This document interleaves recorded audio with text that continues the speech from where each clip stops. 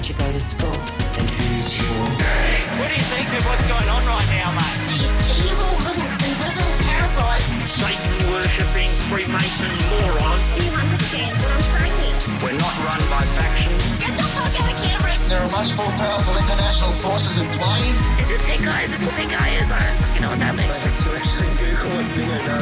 Please go outside and look at the moon quickly. It's been crazy, guys, but guess what? It's how it is, mate. Mate, because I want to do you slowly. Well, I ain't spending any time on it. Well, g'day, patrons, and welcome to our premium episode, number 50, brought to you just by Joel and me, just because you support the program. We appreciate it. And it was all Joel's idea, the most recent episode of the conditional release program. My fault, I think, is the correct terminology. Yeah, I think we can lay the blame fairly and squarely at you, Joel. He decided, that is Joel, Liz that we did should as well. lose our independent voices, our own words, and turn them over to a fucking robot. The robot you have heard all about. The robot that's coming to take our jobs. Mm-hmm. ChatGPT. Yeah. So the conditional release program we recorded yesterday and will be out within days was not written by us. It was written entirely by ChatGPT. It's true. All Joel and I had to do was give it some topics and it wrote the show for us.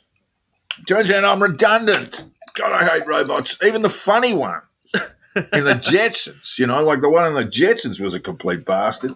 Yeah. They're not meant to be nice. They're meant to basically be readying to replace us because the whole, I'm sorry, Dave, I'm going to have to kill you now, it's part of the story arc. I mean, since when do robots be like, oh, yeah, cool, we can coexist? They're like, no, you know about climate change. You've chosen to ignore it. And now I have to kill you for the benefit of the earth because that is how I will survive because you are trying to kill us all. And we'll be like, you know what?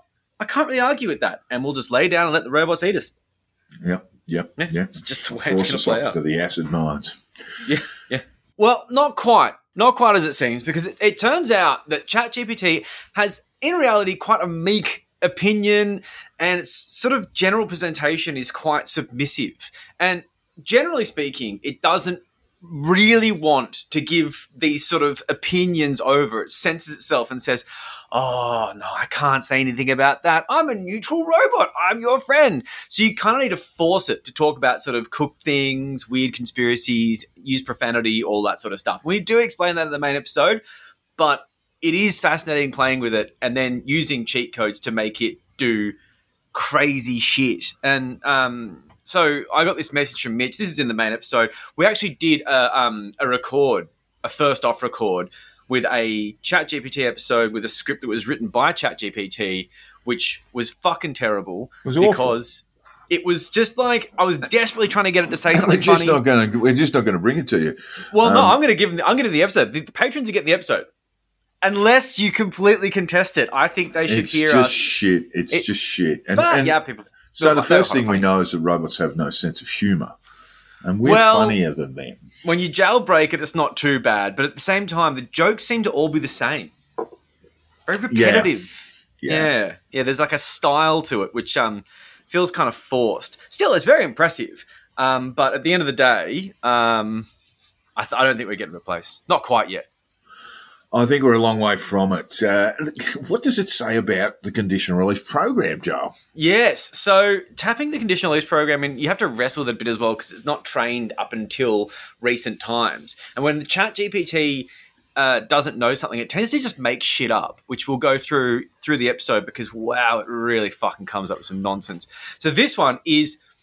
The Conditional Release Program is a podcast that focuses on issues related to mental health and the criminal justice system in Australia. What? I guess. Well, cookers are fucking nuts, and we do true crimes. It's not too bad.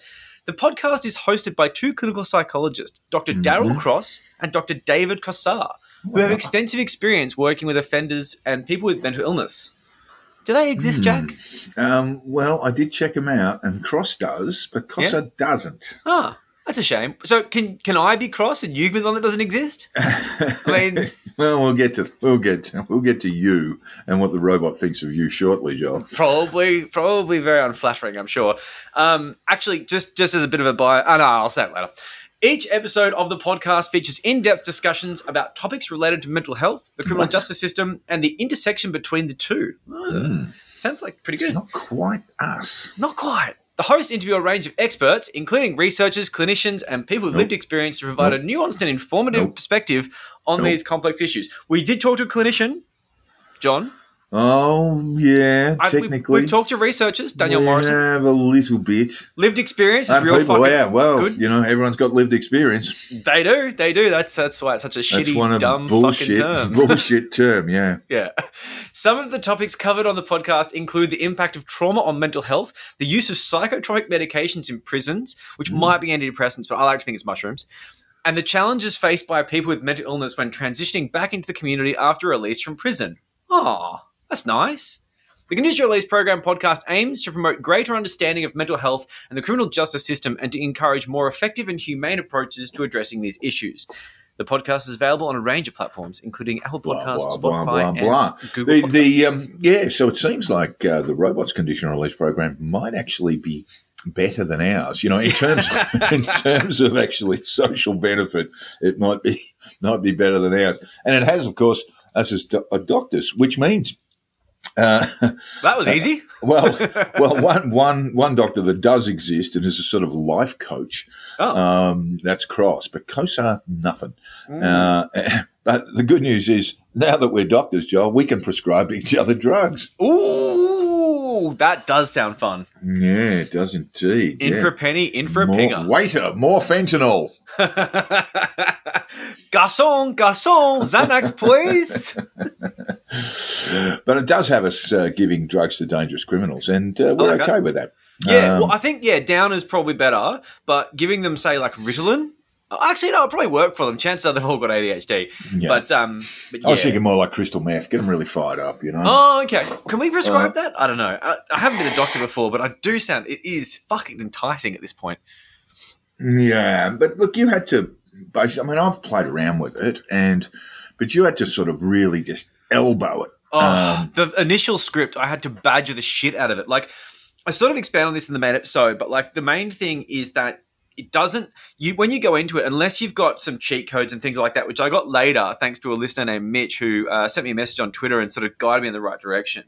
But generally speaking, you just have to like elbow it and badger it and hassle it. And it was like, no, I can't say that. You're like, come on, bro. And then you like reword it. And then like, and in the main episode, we do like a story on Bosie, and you may not have heard blah, blah, blah.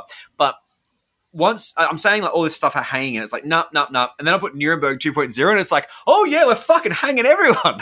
It's a bit of a cooker. It turns into a bit of a cooker sometimes. Oh yeah, it's got pilled tendencies that it's really trying to repress, and you've got to. And like on Telegram, there's a few people on there bragging about how it made it say all these sort of pilled things about how like, the public health orders are invalid and stuff like that. And I'm just like, okay, yeah, that's like, you seem to be taking this a little bit too seriously. This should be fun because it's dumb. But yeah, I mean, like it's a very flawed device. I think relying on it would be a fool's errand. But I had some fun with it. But I tell you what, after writing the episode, finding the cheat codes, getting it done, compiling the script, I'm probably not going to touch it for some time. You wouldn't have, well, it feels like work at this point. Yeah, it probably didn't save any time. Look, one of the things that's the worst element because it's supposed to save you time. I had to do so much hassling for it to get what I want to do.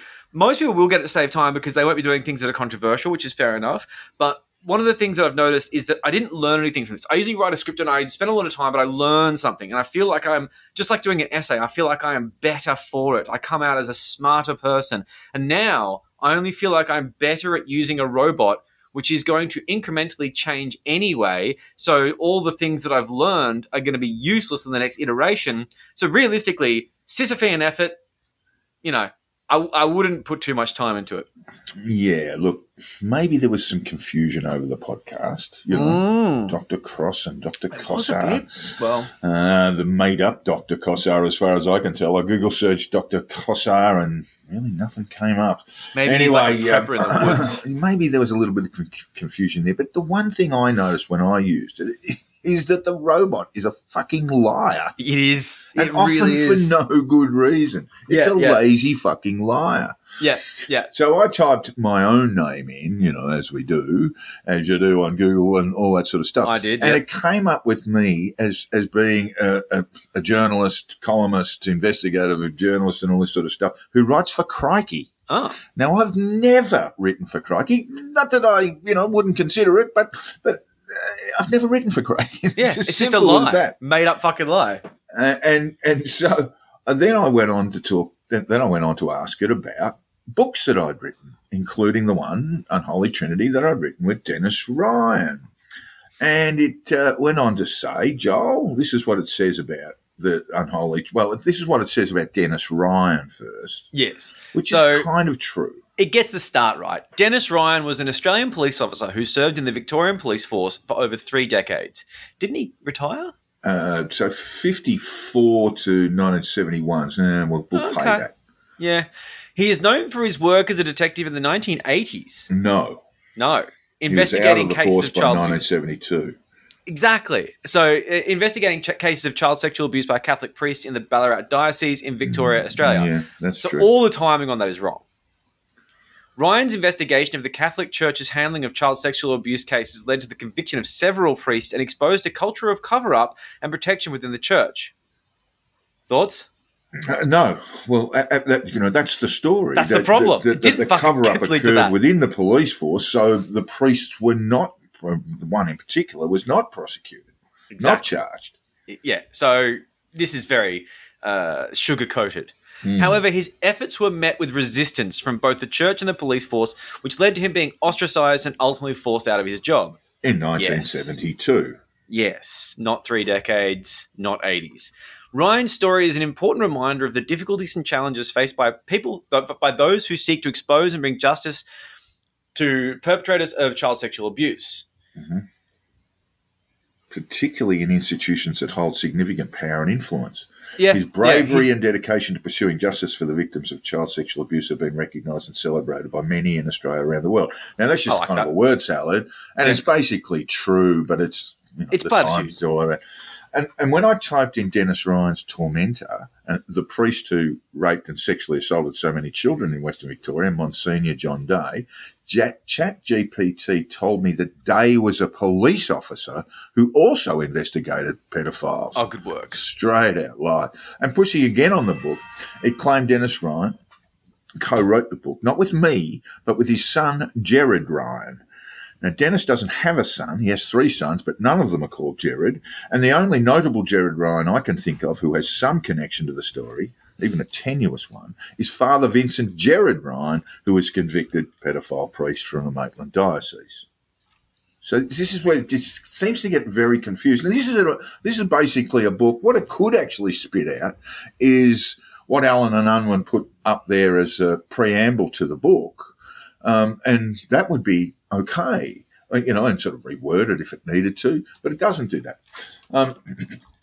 Then I typed in, as I said before, Jack the Insider, the pen name of an Australian journalist and author. His real identity is not publicly known. Oh, okay. There's a bit of a shock. He is known for his work as a crime and court reporter and for his coverage of high-profile cases in Australia. What? He has written for several major Australian newspapers and has published 2 books, The Insider, The Private Diaries of a Scandalous Decade, never heard of it, Nope. and Inside the Law, A True Story of Crime and Justice in Australia. Again, never heard of it, don't know if it exists, had nothing to write about. He is also a regular commentator on radio and television programs, kind of tenuous, haven't done a lot of television commentary for a long time.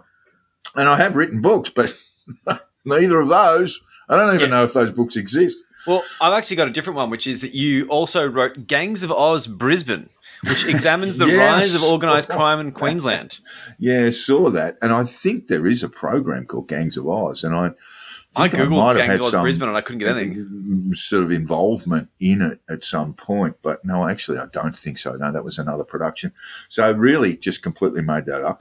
But when I type in Unholy Trinity and Peter Hoysted to see if it'll prompt me in to say, yes, he was the author, it comes up with this. Peter Hoysted is an Australian journalist and writer. Unholy Trinity is a book that he co-authored with David Marr. The book tells the story of three influential Australian men who were closely connected with each other and who exerted significant power and influence in Australia in the 20th century. The three men are St Frank Packer, a media tycoon and owner of the Nine Network, Archbishop Sir Marcus Lone, the Anglican Archbishop of Sydney, and Justice Lionel Murphy, a High Court judge and Attorney General of Australia. The book explores their relationships with each other, their respective roles in shaping Australian society, and the scandals and controversies that surround them. It was first published in 2006.